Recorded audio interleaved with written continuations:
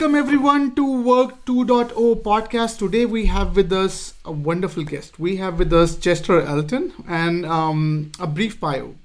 So Chester have spent more than 2 decades helping clients engage employee on strategy, vision and value in provocative, inspiring and always entertaining talks, provide real solutions for leaders looking to manage change, drive innovations and lead multi-generation workforces.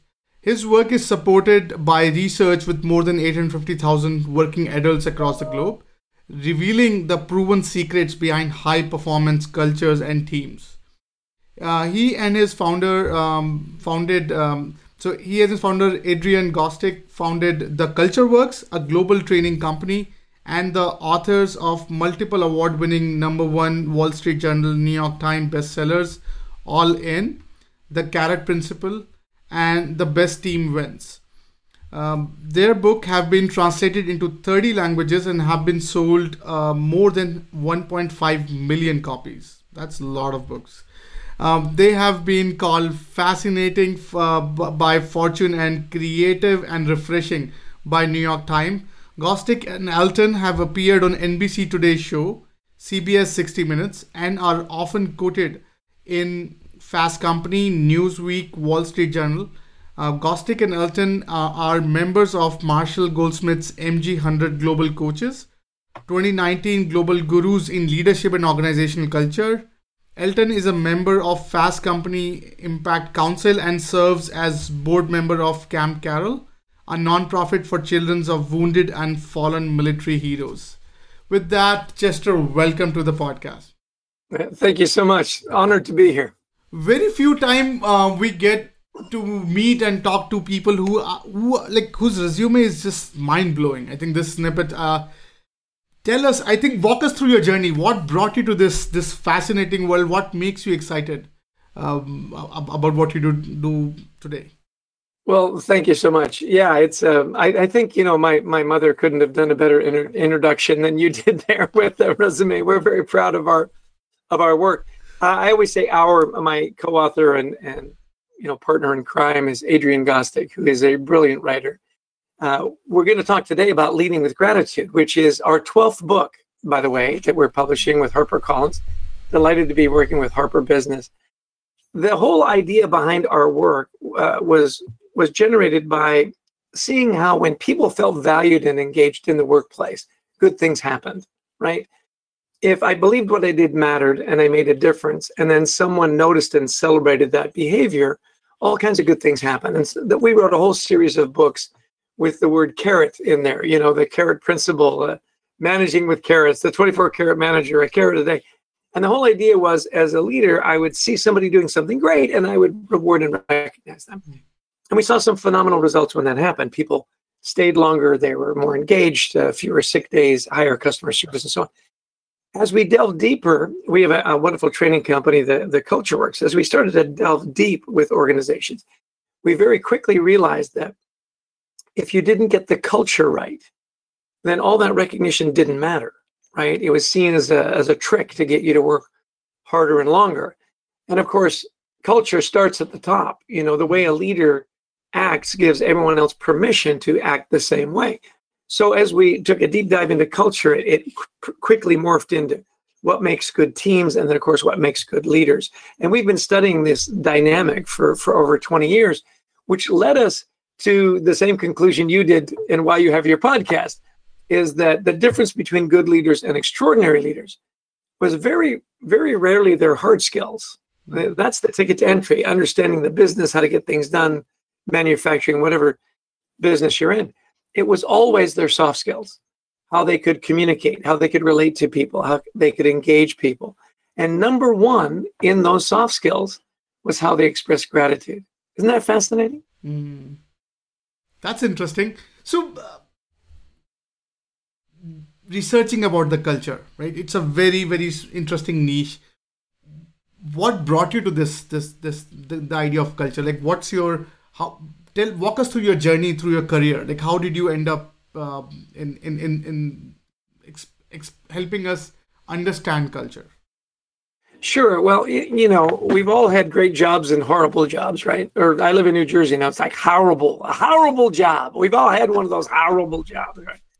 What made it so horrible, right? That when the alarm clock went off in the morning, you thought, can I get another 10 minutes sleep? Do I really have to go to work? Or am I excited? Am I engaged? So, a lot of work was done around engagement in the workplace. And I grew up in sales. And so it was very interesting to me that in a lot of organizations, particularly with sales, you go, well, we'll just throw more money at them, right? Just we'll give them spiffs, we'll give them incentives, and we'll win not just their minds, because they'll be greedy. We'll win their hearts. We'll get their emotionally engaged. Which, by the way, what I found, most really good salespeople, money is a motivator. It's rarely their top motivator, right? They're service oriented and so on. So we really took a look at this whole idea of culture. What creates that great culture? Engagement. A ton of work was done on what does an engaged employee look like? How do we get there? In our research, and we published the findings in our book, All In, was that engagement was great. You needed enablement and energize to really complete the circle. That I needed to have the training and the tools to get my job done. And I needed to have that emotional connection to work. So our journey into culture really was that there was more to it than just, are you engaged? Are you not? Are you satisfied at work? We really wanted to take a look at, are you emotionally engaged? Or do you understand the higher purpose? Again, back to, do I believe what I do matters? Do I have a higher cause? Do I have purpose? And by the way, as you look at younger generations coming in, very much a high motivator. Am I making an impact? Am I continuing to learn? And so on. Kind of makes sense, doesn't it? Yeah. No, that makes sense. Now, walk us through your typical day. Like, how does your typical day look like? if there's such thing as typical. Yeah, I really don't have a typical day. Thanks for asking.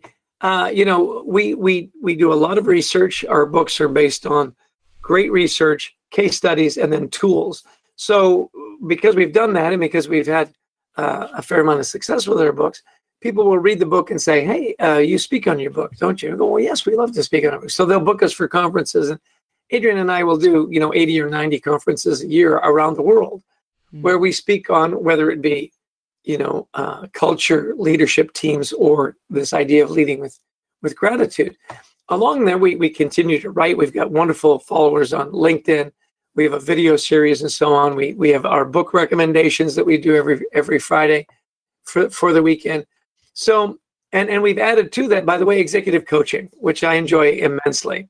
So between the writing, the speaking, the training, and the coaching, along with, engaging our followership on LinkedIn in particular, no one day ever really looks the same. My commute is to the airport, generally speaking. And so for me, that's really important. I enjoy variety in my work.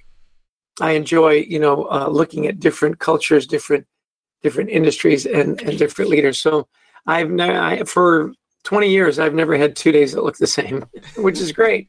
That's awesome. And walk us through what is the Culture Works do? Like, explain us what's the mission behind the company? What do you guys do? We'll be back after a short break. This part of the podcast is sponsored by Tao.ai, world's first AI-powered platform to build enterprise success network. Learn more at Tao.ai. Let's go back. Yeah, the mission behind the Culture Works really is engagement solved. Everybody wants to engage their employees. How do you do that? Well, so often we promote people because they're good at something. They're good at research, so we make them the head of the lab. The idea of having some training, and we do it in person, we do it online, we certify trainers and so on. And our core curriculum is very much around culture. I really believe that culture is one of the few differentiators left in business.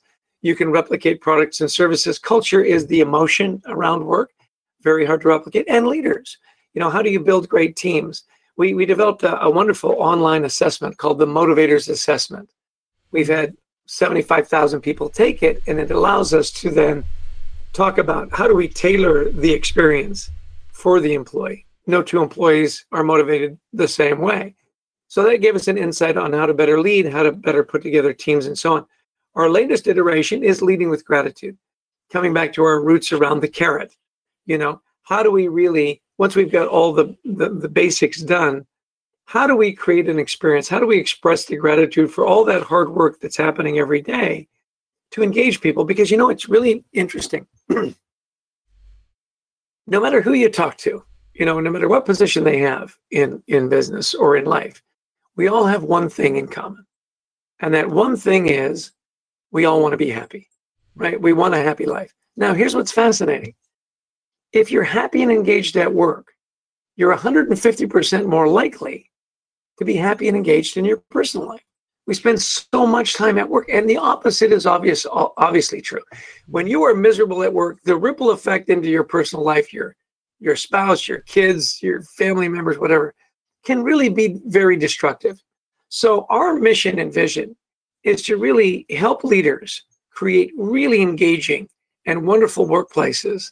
So not only will they be able to attract and retain top talent, not only will they be more productive and have higher customer satisfaction and loyalty, so that when you send your employees home, that they bring that joy back to their families and their personal life. That's really our mission. Do we want to create great workplaces? Absolutely. We are business authors. We are about, staying in business, right? And our noble cause is then sending people home and make sure that those wonderful best practices that we know work in the workplace is also applied in personal lives.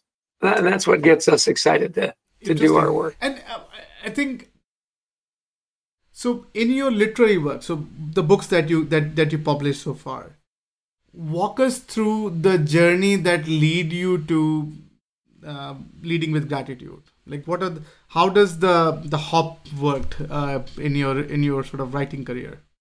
Sure. Well, again, getting back to culture, it all starts with a leader, and you've seen this a million times. That a leader will retire, a leader will get fired, and immediately the culture changes. Right, the new leader will come in and perhaps bring his or her favorite people to put around her. Right, there'll be a change of direction, there'll be a merger, there'll be an acquisition. So this idea of what really drives culture, clearly it starts at the top. Well, as we took a deep dive into what are the attributes of great leaders, we came to that conclusion that the hard skills are the ticket to entry. The soft skills are really what differentiate good from extraordinary. And so of those soft skills, what was the number one soft skill that made the biggest difference?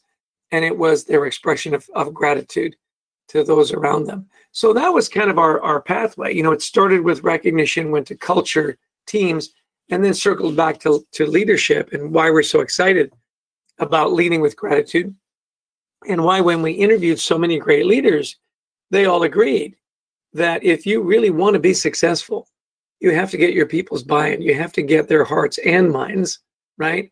And that heart being the real key, that emotional engagement. Well, how do you do that? You appreciate the work they do. You see what they're doing. You express it in a way that's meaningful, and you develop those kind of relationships. Now, let me pause here for a minute, because a lot of people have a problem with, well, those are soft skills. Those are nice to haves, not must haves.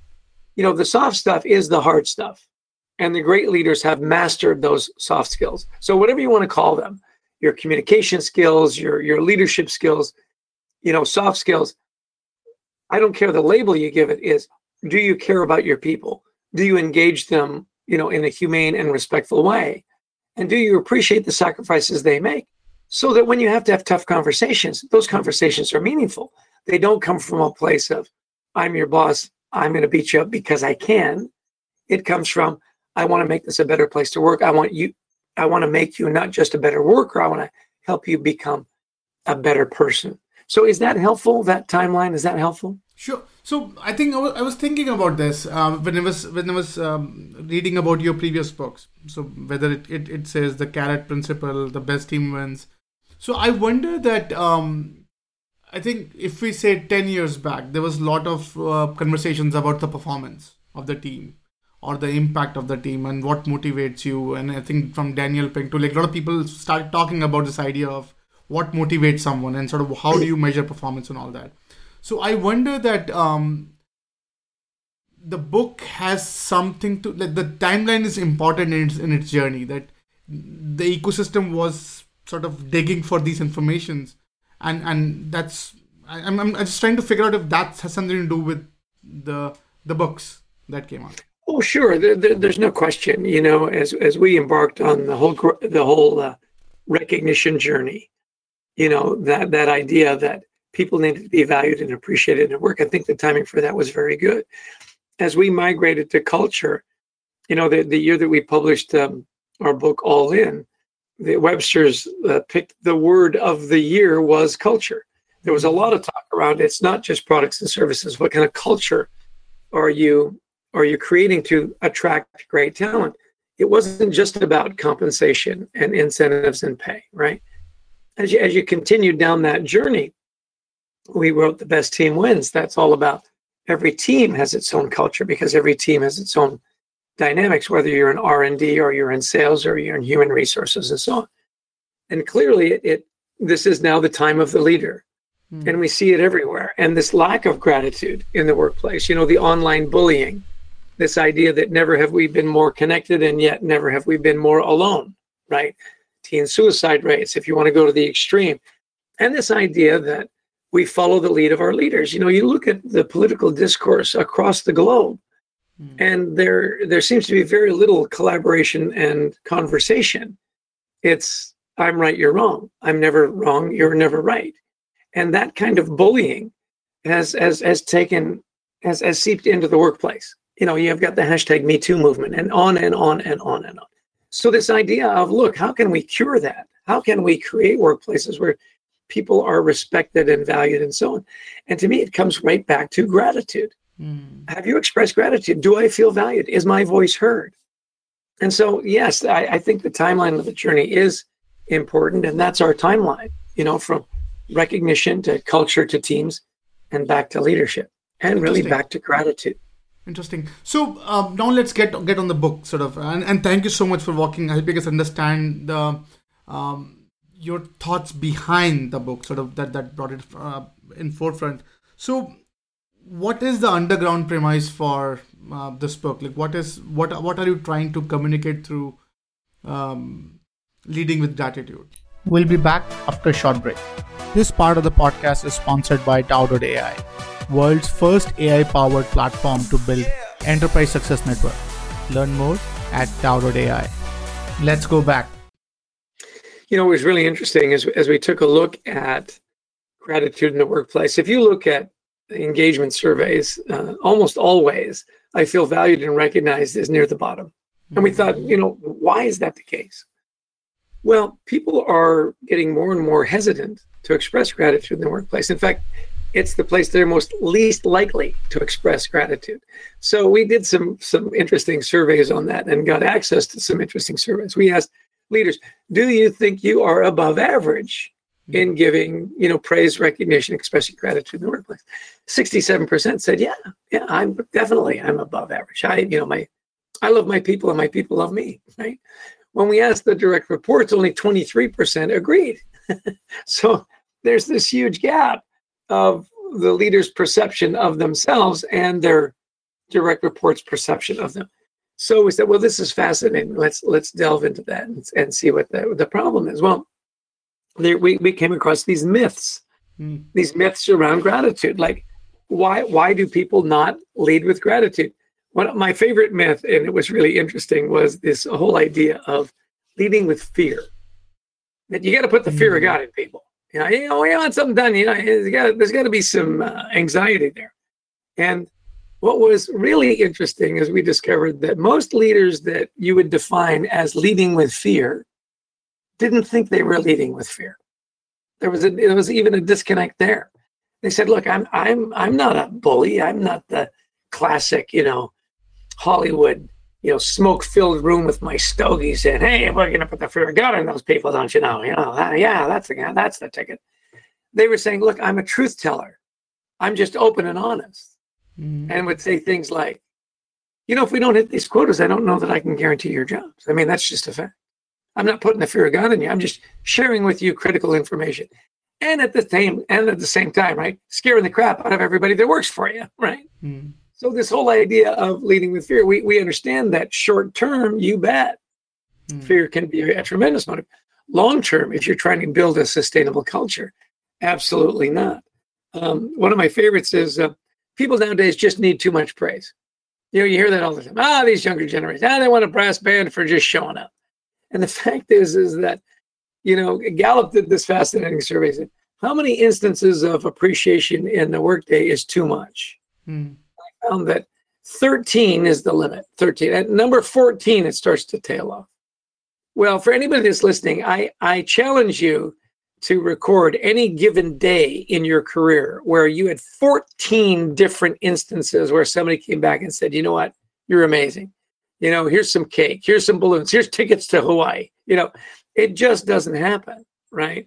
The one that really gets my goat is I don't have enough time. We're multitasking, we're doing more with less. I would do it more if I had time. I just don't have the time. And you can appreciate that. I mean, I'm an important person. I'm a busy person. So I'll relate to a conversation. It was hysterical. We were talking about gratitude in the workplace. And you really can't do it too much. I mean, I suppose there are people that do it too much. I've never met them, right?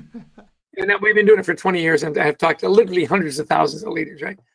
I said, well, I wish I'd known this before because I didn't want to appear to be biased. And I said, what do you mean? He said, well, I have 2 direct reports and Susan is just incredible, and if I were to give recognition on a regular basis, she would get so much more recognition than Stan, it wouldn't be fair. So really, to be fair, I just don't give any recognition at all. Right? I just don't do it. I said, well, why are you so remorseful now? I said, well, she left and Stan's still here. Right. So she left for a better culture where she could feel more valued and recognized. And the regular guy said, well, why isn't Stan getting a lot of recognition? Well, he's just not very good. I said, great. So you've stopped praising Susan to not offend Stan, who's not doing great work anyway. You see what I'm saying? And the fact is we found that the great leaders that really lead with gratitude, it's about 2% of their work week. It's about an hour. It's about an hour a week, maybe an hour and a half. Simple, quick little, tools that we give leaders, spending time with them, little pats on the back, little triggers, little handwritten notes, little team meetings. It really doesn't take that much time. It takes discipline. And that's what makes it hard. You need to observe what's going on and make sure it happens. So, we knock down these myths one at a time. As another one, which you're probably thinking of, is it's all about compensation. Just get the incentives right. Just get the comp right. And people will do anything. You can buy people's, hearts and souls. Well, that may be true for a few people. But trust me, it is very few people, right? Yes, money's important. We all have bills to pay. At a certain point, you can't pay people enough money to work for certain leaders. And you may have had that experience. I have. And it's really interesting. You just can't say, I'll pay you this much money and then I'm going to treat you, like I read it as stepchild. I'm gonna continue the beatings until morale improves. It just doesn't work. Is all this making sense? I mean, what are you thinking, Azem? No, I think it's absolutely it absolutely makes sense. So one of the examples that I was thinking about. So one of our technology head, his daughter was feeling very lonely and sad in the school, and then she said, "Hey, no one likes me, no one talks to me," and all that, and all the blues, right? And he said, "Hey, why don't you do this one simple thing? Just give 5 compliments in a day. That's it. Just pick 5 and say something to them. That's what you're amazing or whatever. Like just do something." And within a month, she became one of the most popular girl in her school. Because she just ran out of kids and just start going to teachers, principals. So the whole ecosystem start emerging around her. So when he was talking about these myths, and I was just thinking about how powerful this very small, tiny change had been to at least this girl. That in our company we adopted this. We said, hey, we have to say 5 compliments to whoever, whatever. And I think one thing that I have a question for you that I was thinking about when we started this. If you are not used to gratitude, or if you're not used to being thankful, it's a very loaded term to wrap your head around. It is. It's a discipline like anything else. I mean, it didn't happen overnight for this young lady, right? It was 5 compliments a day, and it took a month. It's part of that good practice. I love that 5 compliments a day. We believe, and we have discovered this to be absolutely true, is that gratitude attracts gratitude. It absolutely does. Happy people want to be around happy people. And actually, anybody wants to be around happy people, right? He's like, you know what? I'm going to go hang out with her because, she's miserable. And I know if I hang out with her, she's going to make me miserable too. And that's my goal for today, misery. No, absolutely not. We say, look, I want to be around people that are going to build me up, that make me feel good about myself. And what's the best way to do that? Find something about them that you like. 5 compliments a day. Good for her. And good for you for seeing something as simple as that to help a girl at school help change the culture in your company. Right. Gratitude attracts gratitude. So it's fascinating. So, and I think one thing that you shared, that if suppose, so you say bullying it works or force works, but you're saying that maybe for them they're not forcing, they don't see it that way. So the same thing even don't you think happened to the gratitude as well? So if I'm in that tough boss mindset, many times I'm assuming myself to be a guy with the gratitude, right? So it's everyone around me who think of me in a different light altogether, of what my perceived reality is. So when you're looking at, say, gratitude and leadership, what do you think is the litmus test to see, hey, maybe I am the problem in this. Maybe I need to figure out if I'm not in the right mindset, which basically translate to a gratitude. Well, sure. Well, there are a lot of ways to evaluate a leader, right? 360 reports are brilliant. They're anonymous, gives leaders a snapshot. I always am interested when that happens because so often leaders will get defensive. Well, that can't be true. No, my people love me. And you say, no, your people hate you. Right? Yeah. And I've got the data to prove it, right? I love when leaders really want to be students of leadership, where they'll say, look, I've got all this input. There's good news, there's bad news. There's only one appropriate response when you get that kind of feedback, or what we call feed forward. And it's thank you. Thank you. Because if I don't know that I'm doing certain things that may be offensive or demotivating for people, I won't change them. So that exchange. So, one way is the 360. You ask their stakeholders, you ask the people in and around them, are these things true? Right? And they can give a safe answer. The other is simply turnover, right? If you'll notice that leaders that really don't lead with gratitude, that are harsh, that are mean, right, tend to have above average turnover. And of course, productivity. You always take a look at that. Well, why is your team not delivering? Why is your team not producing? So, 360s, turnover, and then of course, productivity are 3 really good ways to judge, is the leader the kind of leader that you want? And the last one is, have they created the next generation of leaders? Have they produced leaders from their team?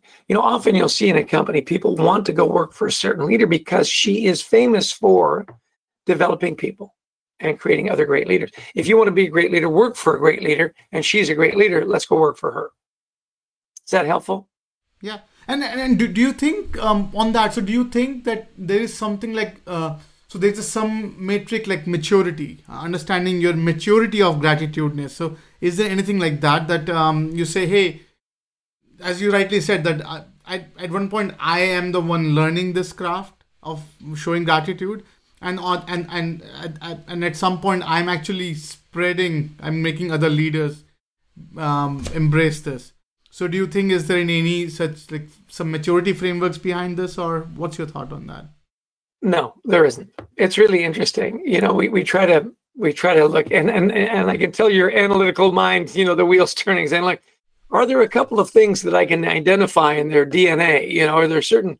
Is there an age? Is there a gender? Is there a profession? Is there an educational background? No, none of that actually matters. It all has to do with, are you sensitive to it? Have you been alerted to it? And do you want to do it? Whenever we do our executive coaching, we ask a very simple question. Do you want to be a better leader? And if the answer is yes, say, well, then are you willing to do what it takes to become a better leader? So yes. Well, everybody says yes to these questions. Then the proof is, will they actually do it? So the heart of the book is, so now what do I do? I get that I need to do more of it, and I need to do it in a better way. So what are those better ways? And that's really the core of the book, where we say, look, it all comes down to seeing and expressing.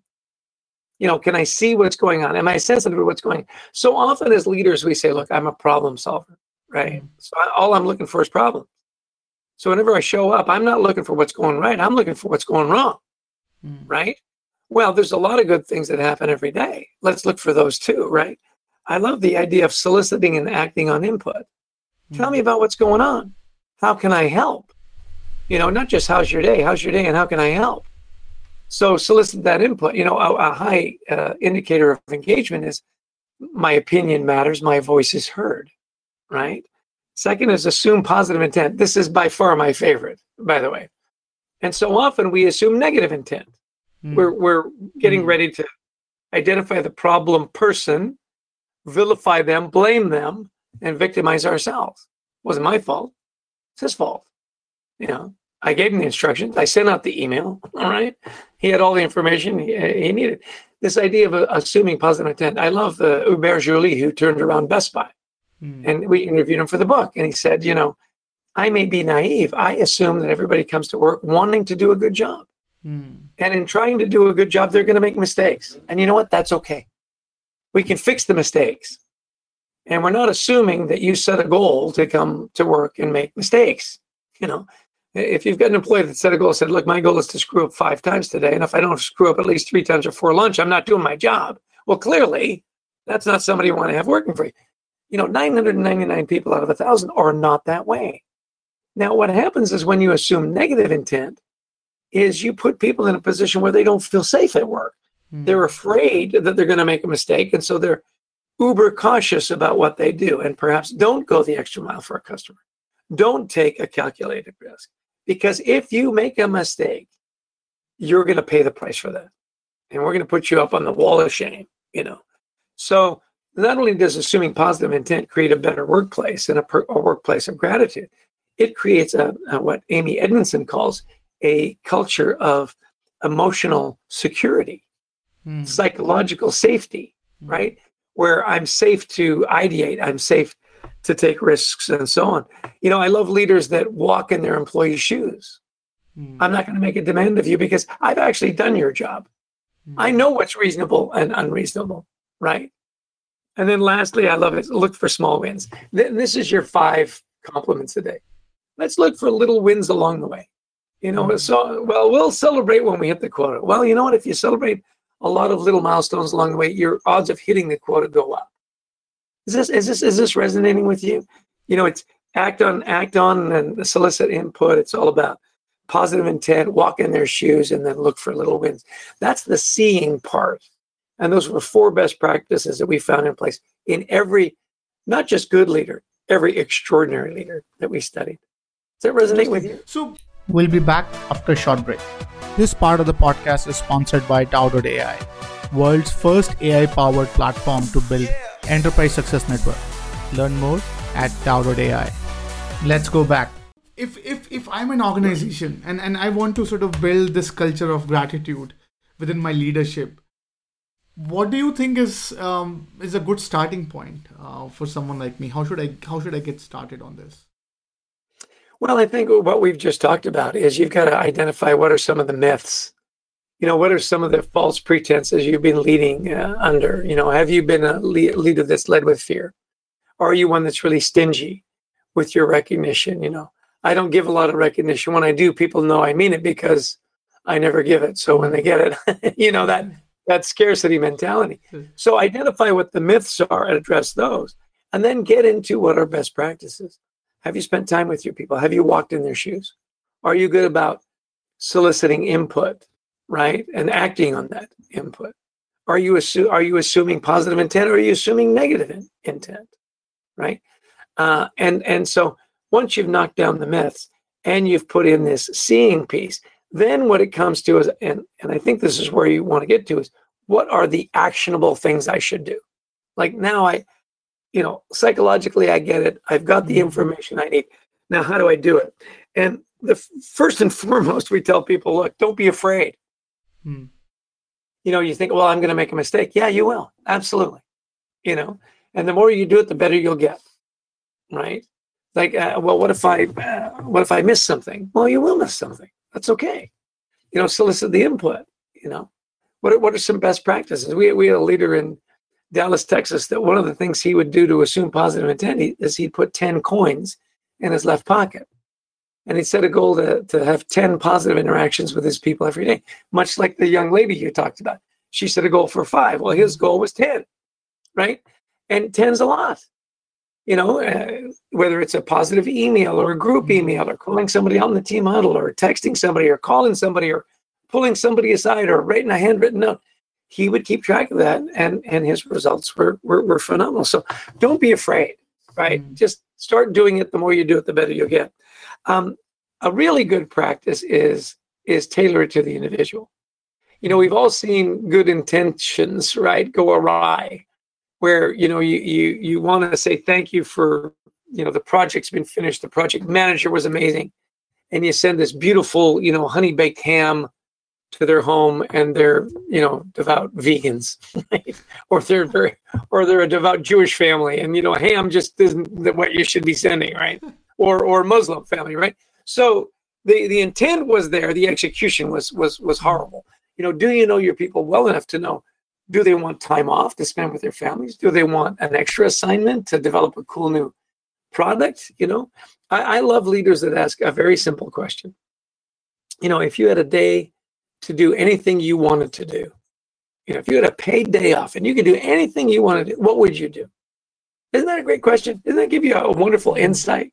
I'd spend it with my family. I'd spend it at a museum. I'd go water skiing. I'd go skating. I'd go fishing.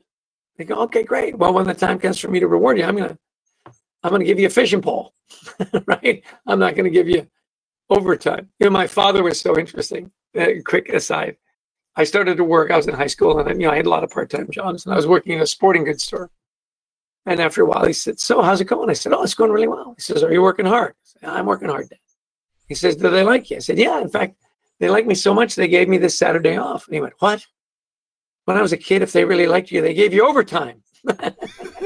I said, well, I was thinking time off to go play tennis would kind of be like a nice rewarding. Oh, no, work longer hours. It was his generation, right? Or not just his generation, him. So this idea of tailoring, knowing your people, know what motivates them, know what makes excites them. Does that make sense? Yeah. And from your lens, when you're writing this book, who are some of the leaders who jumped out as sort of the picture perfect role model of this ideology of gratitude? Leadership. Yeah. Well, great question. No, nobody's picture perfect, by the way. Again, my father said, Jess, don't worry, you've got a great face for radio. And we interviewed some amazing leaders. Now, I'll share a couple of them with you. We start the book off with a great story about from Gary Ridge, who's the CEO of WD-40. Now, I know you have a can. Everybody's got a can of WD-40, right? That blue can with the yellow logo. And when he took over, WD-40 was about a $280 million company, which is not bad. It's now $2.8 billion, and it's a global product in a very, mature industry with a product that's been around for forever. How did he do it? Well, he creates this tribal culture where everybody cares about each other. Again, he says that at WD-40, we don't make mistakes. We have learning opportunities. And I love it. It's baked right into their name. WD-40 stands for Water Displacement 40th Formula. So were the 39 formulas before the 40, were they failures? Absolutely not. They were opportunities to learn so they could get to that 40th formula that we now know as WD-40. So he talks about really engaging with people. This is where we live and work. We care about each other. This is our tribe. And in our tribe, we look out for each other. We protect each other. We build each other up. And no one is a better example of leading with gratitude, I think, than Gary Ridge. Alan Mulally was one of our favorite leaders. He was the guy that famously saved Ford Motor Company during the recession. And we said, when you came in and Ford was a mess, what was your first rule of engagement? He said, well, it's all about your people. I said, really, what do you do with your people? He said, well, love them up. Just love them up. You love them, love them, love them. Let them know that you care. And I thought, isn't that interesting? Here's this, century-old motor, they're making cars. I mean, this is blue-collar work at its best, right? This is, the industrial age of America. And he comes in and says, yeah, your people, love them up. And it worked brilliantly. Now, it wasn't that he was soft, not at all. He was very demanding of his people. And at the same time, very giving and so on. Noe, who's the past president and CEO of Pepsi, she's amazing when it comes to leading with gratitude. She'd say, you've got to lead with positive intent. And when you assume positive intent, you create a positive culture. So whether it was Pepsi or whether it was WD-40 or it was the Ford Motor Company, I mean, three very different industries with, you couldn't get more diverse products. All three of them found their success in not just knowing the business, you had to know the business clearly. It was in leading with gratitude. Their soft skills were amazing. Fascinating, isn't it? And what about some companies, or at least the companies with the culture where you have seen leading with gratitude in action? That some of the companies or the groups in the companies where you actually have seen that. Oh, sure. Yeah, American Express. Here, financial company, right? Notorious for, it's all about compensation and bonuses. Under Ken Chenault, and now their new CEO, very much a people-centered business. They came out with, you now get 3 or 4 months off for maternity and paternity leave. Now, I'm very familiar with that because my son works at American Express, and when our granddaughter was born, he got that time off. And the relationship he has with his little girl is extraordinary because he had that time with family. Well, do you think he went back to American Express and worked harder? Of course he did. Mm-hmm. Of course he did. And that all came from the top, right? It said, look, and by the way, look at their stock price. It's skyrocketing. They create opportunities for their people to go out into the communities and serve. Opportunities for, high potential leaders and up and coming leaders to get coaching, right? To have opportunities to get to know each other, serve with each other, make a difference not only at work, but with their communities and with their families. And, that to me is a perfect example of gratitude in action. It's part of their policies. It's part of their culture. It's part of how they lead. And they attract top talent. They keep top talent. And their performance on the stock market and for their shareholders and for their employees that own stock, clearly, is extraordinary. Is that what you were looking for? Yeah, absolutely. And what's your take on? So we're hearing a lot nowadays about sort of this new age of work, or the upcoming gig economy, or temp workers, or sort of distributed workforce. How does the idea of gratitude fit into this new new reality where we are sitting at our home, we don't see them often? How can people sort of relate with them so they have more degree of freedom, separation between them?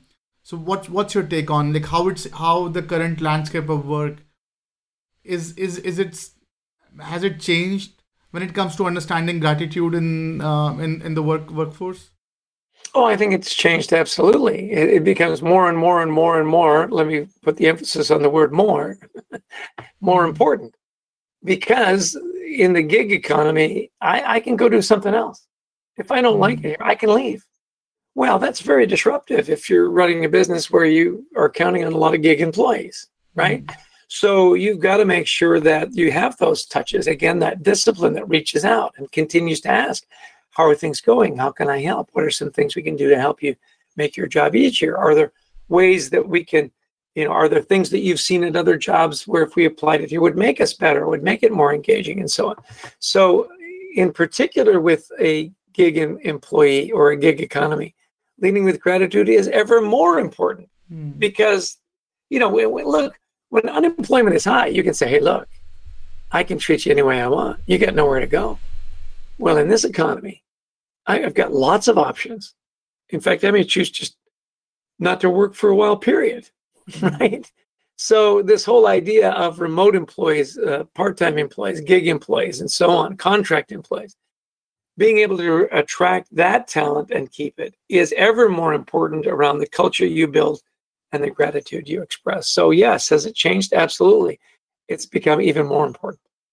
Interesting. And I want to hear your thoughts on, so when you talk to any leader who's sort of working on their hockey stick growth and they are sort of working on scaling and a lot of action happening and disruption happening for the industry, when you talk to them, they always talk about, hey, I'm too busy to talk about soft stuff. I want to just get on the meaty, the hard, the skill, and get my organization to the next level. How do you convince sort of those leaders, or what's the role of, say, soft skill when you are actually too busy? I think I remember there's a cartoon running around in which people are fighting with swords and someone comes with the machine gun and say, hey, I don't have time for it. I'm too busy fighting my war.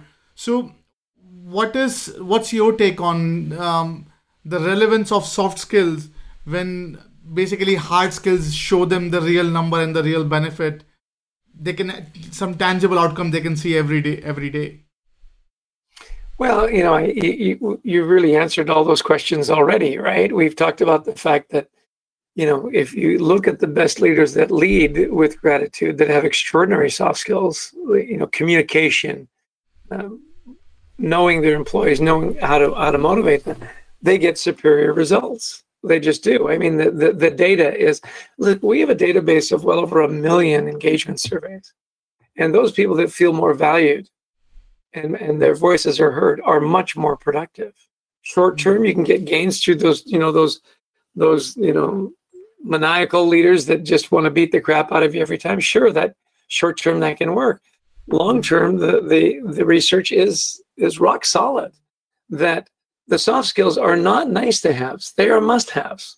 Mm-hmm. And the leaders that excel, that attract that great talent, that deliver the superior results, like Ken Chenault, like Gary Ridge, like Alan Mulally, these are leaders that have proven that this is the best way to lead, especially in the digital economy, especially in the gig economy. If you do not have time for those soft skills, then you better make a lot of time to spend with recruiters, because you're going to lose a lot of people and you're going to spend a lot of time trying to fill those empty seats because you didn't take the time to figure it out and hone your soft skills. Does that make sense? Yeah, I think that's makes perfect sense. So in your research, like what are some of you talked about myths, right? So what are some of the struggles that you faced when it comes to someone, like helping someone navigate this idea of leading with gratitude? Like what are some of the challenges that you faced? It's really about discipline. We've got all the data, all the case studies that say, look, this is how it works, and it works. Will you do it? Will you hold yourself accountable? That's one of the biggest issues, right? Because you can slaughter people with data. I can sit down with you and say, look, study after study after study, Willis Towers Watson, Gallup, the Culture Works, the Conference Board, they've all got it. And you say, okay, the numbers are there. Emotionally, if you don't get it, you're never going to get it, right? And so you just got to get people to do it, to find that time. You can't make time. Everybody's got the same amount of hours in a week. Everybody gets 168 hours. Nobody gets 170. Everybody gets 168. So where are you spending your time, right? So if I am a student of leadership and I need a more engaging culture, I need to keep these good people, I've got to figure this out. And again, once you have the discipline, it doesn't take a lot of time, an hour a week, perhaps, maybe a little more, when you hone that skill. And then, one of the best practices we found is when leaders transfer that and they make it peer-to-peer, right? It's not just me. It's not just me that has 10 coins in my left pocket. Everybody's got 10 coins in their left pocket, right? I love the example of your little student, she even got the teachers to buy in. It wasn't the teacher that said, give 5 compliments a day. It was the student that then I'm sure was adopted by the teacher, right? Peer-to-peer is where it gets really good. And that's when you know you've got a culture of gratitude, right? where it's not dependent solely on the manager, the supervisor, the leader. We've all bought into it. We're all seeing good things that are happening and building each other. And by the way, it's not just, this general praise that has no impact. Hey, great job. Oh no, you're the best. No, you're the best. No, you're the tower piece. Blah, blah. Has no impact. It's you're tying it back to your core values. So one of our core values is on-time delivery. And man, they gave us an impossible task. I don't think anybody thought we could hit that deadline. You guys dug in, you collaborated, you had each other's backs, and you know what? We hit the deadline. Well, that's it took me 15 seconds to say that, and tied it right into what is our core value. Well, how do we treat each other? Why is teamwork important? And nobody does it better than us. Wow. Core value, whether it's innovation or, cost containment, whatever it is, you're always tying it back to that core value, and you're making it peer-to-peer. And those are two areas of expressing that I think are key to creating that, that culture of gratitude. Interesting. I think that's fascinating, and thank you so much for walking us through this interesting idea. And now we're at the tail end of the conversation, and I want to spend a few minutes on you, on sort of your journey. And we ask all of our guests to talk about some of the traits, some of the qualities that has helped them become what they are today. Like, what would you attribute yourself, which qualities you would attribute yourself to? Like, what are some of those qualities that you can talk about? Well, and this actually comes back to our book, so thank you for that question, is did you take it home? Right? I mean, we've got all these great best practices at work. Did you leave your best self at home? And it was really encouraging that all these great leaders that we've talked about, they all practice deep gratitude in their homes. Dave Kerpen, a good friend of ours in New York, he wouldn't just use gratitude in the workplace. Around the dinner table with his kids, it was really great. At every dinner, they had answers 3 questions.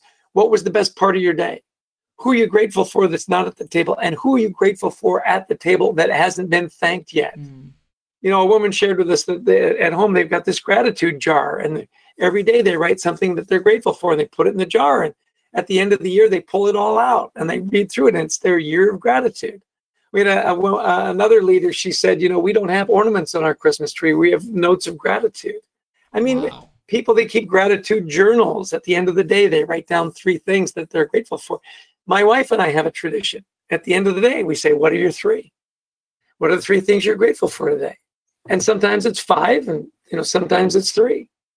And so, my journey was that I grew up in a household that was just full of gratitude. My father was my biggest cheerleader, my best friend.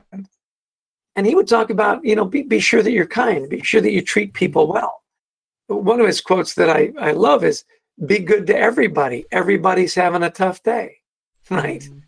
And he said, and I've looked at research on this where it says, if you treat everybody you meet as if they've got something going on in their lives, that's not particularly positive. 9 times out of 10, you're going to be right. I mean, I've got 4 kids. At any given moment, we've got something going on, right? There's a lot of moving parts there. So as far as my journey goes and so on, to me, it's always come back to family. It's always come back to family. I've got 4 amazing older brothers. I had 2 ridiculously happy parents. I married well above my station. My wife, Heidi, keeps everything grounded. My father would say it's the one thing that we have in common is we both married way above our station, and it's true. And it's true. And surround yourself with great people. We talked in the intro, I'm a part of this Marshall Goldsmith 100 Coaches group and a collection of amazing people, many of whom we interviewed for the book. Gary Ridge is in that group. Alan Mullally's in that group. Marshall Goldsmith, the world's greatest executive coach. And every time we have a cohort meeting or a gathering, you're feeding your brain. And you know what? Every person in there doesn't ask, what can you do for me? They ask, what can I do for you? And I love that. And my faith has been a huge part of it. In my faith, we are called to live a giving life. And we are commanded to love our neighbor. Love those that, it's easy to love people that love you, right? Love those that don't love you. And then we are commissioned to serve. And I love that idea that service has to be a part of your life. And as we've developed our work, with Adrian Gostick, my wonderful co-author, this whole idea of serving people, whether it's through our books or whether it's through our training or our executive coaching, that's what it's all about. And thank you for asking that question. Interesting. Let me go back slightly, and I think you raised a very interesting point, and I definitely want your perspective on. I think so. When we started, we talked about the current times and the divisive nature of current times. So if you look at us, most of us either represent a liberal side of the world or conservative side of the world, and there's a lot of conversation match around us, right? That we sort of have privy to, and our biases are baked around it. So when you talk about that, and so even our gratitude in some ways is tuned to this reality, right? Whatever is around me is what I can be I can be thankful for, and what's happening to me. And then you sort of you stretch it into this polar vortex, sort of this other side of the world. How do you see what is happening to the very aspect of being grateful when it comes to sort of this polar divide is right? Like, what's your thought on that? Right. So remember we said gratitude attracts gratitude, right? Which I firmly believe. I'm going to give you another saying from my father, because what you've just laid out there is what everybody will use for an excuse to not have a grateful life. And my father would say, by the way, excuses, even when valid, are never impressive. We live in an age where we say, I'm going to be happy when I make a little more money, when I have a better car, when I have a bigger house, when, I get married, when I have kids. The fact is, and this is Brene Brown, that wonderful finish to the book. She said, I came very quickly to the conclusion that it's not joy that drives gratitude.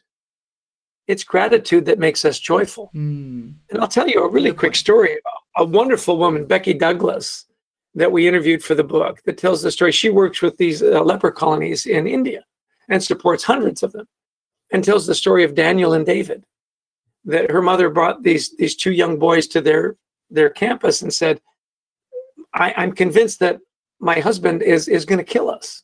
It's just a toxic thing. And I understand that you can get boys to schools in America. Could you please save my boys and send them to America to school? Well, it doesn't happen overnight. And so they actually found a family in the US that would take these boys in, and they would go to a private school because you couldn't use public funds. And they had to write an essay as to why they should be accepted. Now, you've got to understand, these are boys that were malnourished. They didn't speak any English. They basically had the clothes on their back. They'd been beaten. They'd been sold into slavery. Their mother had worked to earn enough money to buy them back. And, if anybody had an excuse to not feel grateful, to not, look at the world as a good place, it was these two boys. So when they finished their essay, Becky said, well, read it back to them and see if they want to make any changes. And sure enough, at the end, Daniel said, yes, could I add one thing? And she said, sure, what is that? He said, could you please tell the people that run this school that of all the boys that are applying, that we are among the most blessed? And she said, at that moment, I understood that gratitude has nothing to do with your circumstances. It has everything to do with your heart. Whether you're, parking cars or you're a captain of industry, everybody wants a happy life. And you know how you get to happy? You're grateful. It starts with gratitude. That's what leads to a joyful and happy life, not the other way around. We think, I'll make more money, I'll be happy. Wrong. Gratitude should be at the center of everything you do, whether it's at work or at home. And trust me, if you can do that, not only will you create a great place to work, you'll just have a better life. It's absolutely the core of a happy life. Are you with me? Beautiful. I think beautifully put. And thank you for clarifying that. So now let's talk about some of your favorite reads, some of the books that you like reading and you like to share with our listeners and viewers. Sure. Well, first and foremost, Leading with Gratitude, buy my book, okay? It's available on Amazon and fine bookstores everywhere. I'm reading a couple of 3 books right now that I would love to recommend. One is How Will You Measure Your Life by Clayton Christensen. He just recently passed away. wonderful professor at the Harvard School of Business. And he talks about this idea of gratitude. He really does. He said, I had some phenomenal people that went through and got their MBAs with me at Harvard. And, 30 years down the road, who was happy and who wasn't? How did they get off track? How do you measure your life? It's excellent. Highly recommend it. Elevate, Bob Glazier. He talks about pushing yourself beyond your limits. And he says, you've got to take care of yourself. You've got to take care of yourself spiritually, intellectually, emotionally, and physically. And he's got some great triggers and great ideas. I love this book. And he's got a lot of online stuff that you can do as well. And then Michael Bungay Stainer. I've met Michael 2 or 3 times. He's remarkable. We were at a black tie gala, and trust me, he wore a tuxedo that you will never forget. He is totally out there. It's the advice trap. Be humble, stay curious, and change the way you lead forever. He's a wonderful executive coach. He wrote a book called The Coaching Habit as well. This idea of giving too much advice, not being humble, wanting to always be the smartest person in the room. So I know you asked me for 1 book, and I gave you 3. These are 3 that I'm reading right now, and I highly recommend all 3 of them. By the way, if you follow me on LinkedIn, every Friday I have a weekend book club where I recommend a book, and you'll see all of these books in there. By the way, absolutely. So I will post that link for our listeners and viewers as well. So now, last but not the least, so if you want our listeners and viewers to take something away from this conversation, what would that be? What would be your closing remark for our listeners and viewers? In a world where it is so easy to think that by being cruel, you're being clever, that nasty tweet, that thumbs down on Facebook, or, it is so destructive. I know it's easy, and I know sometimes we smirk and we giggle, and maybe we even have leaders that do it and give us permission to do it. My advice is don't. It is so easy to be kind. The world needs more gratitude. It needs more kindness. It's really interesting. People say, if you'd sum up the best way to lead in just a few words, what would it be? And I'd say it's 2 words: be kind. Be nice. Remember what your mom and dad taught you when you were 5 years old. Remember to say please and thank you. Clean up after yourself. Don't push, don't hit, don't bite. It's still good advice. Let's take the time for random acts of kindness. I was on the streets of New York City the other day, and it was freezing cold. And there was a young man there. He wasn't begging. He had a blanket over his head, and he was sitting there, and you could just tell he was miserable. Well, some friends of mine had taken me to this fabulous meal. They wouldn't let me pay. And I thought, hey, I've had this amazing dinner in New York City for nothing. And here's this guy freezing on the sidewalk. And so I thought, you know what? I know I've got a $20 bill in my pocket, which is much more than I would normally give to somebody on the street. And I went over to him and I said, you know what, buddy, find someplace warm. And I know he thought it was $1. And when he took it, and then when he opened it up, he jumped up and he said, buddy, you have no idea what this means to me. And he could pack up his stuff and he went off to be warm. And I thought, when was the last time you could be a hero for $20? Right? Random acts. Be kind. Understand that people have got stuff going on. Be kind to everybody. Everybody's having a tough day. Beautifully put. With that, thank you so much, Chester. I think it was fabulous. And I would put the link for our listeners and viewers, Leading with Gratitude, a must book. Go check it out. I will also put some links to follow Chester's work and see how you can engage and help extend his mission. So with that, Chester, thank you so much for spending your generous time with us and helping us decipher the code of being gratitude in leadership. Thank you so much. Thank you for the time, and call me again anytime. The world needs more gratitude, and hopefully this podcast will bring more of that, a little bit more of that into the world. Thank you for your time. Amen, brother. Amen. So. I thought I was sick of home, but actually I was homesick. Never really knew that I would have to grow up so quick. I'm so uncomfortable, don't know anybody here. Just a couple dudes that I met once, that's it. And I go into the booth feeling nervous. Got butterflies in my stomach like I'm so worthless. Is the mic on? I don't know how to work this. Inside I'm breaking down, I hope I'm not up on a circle.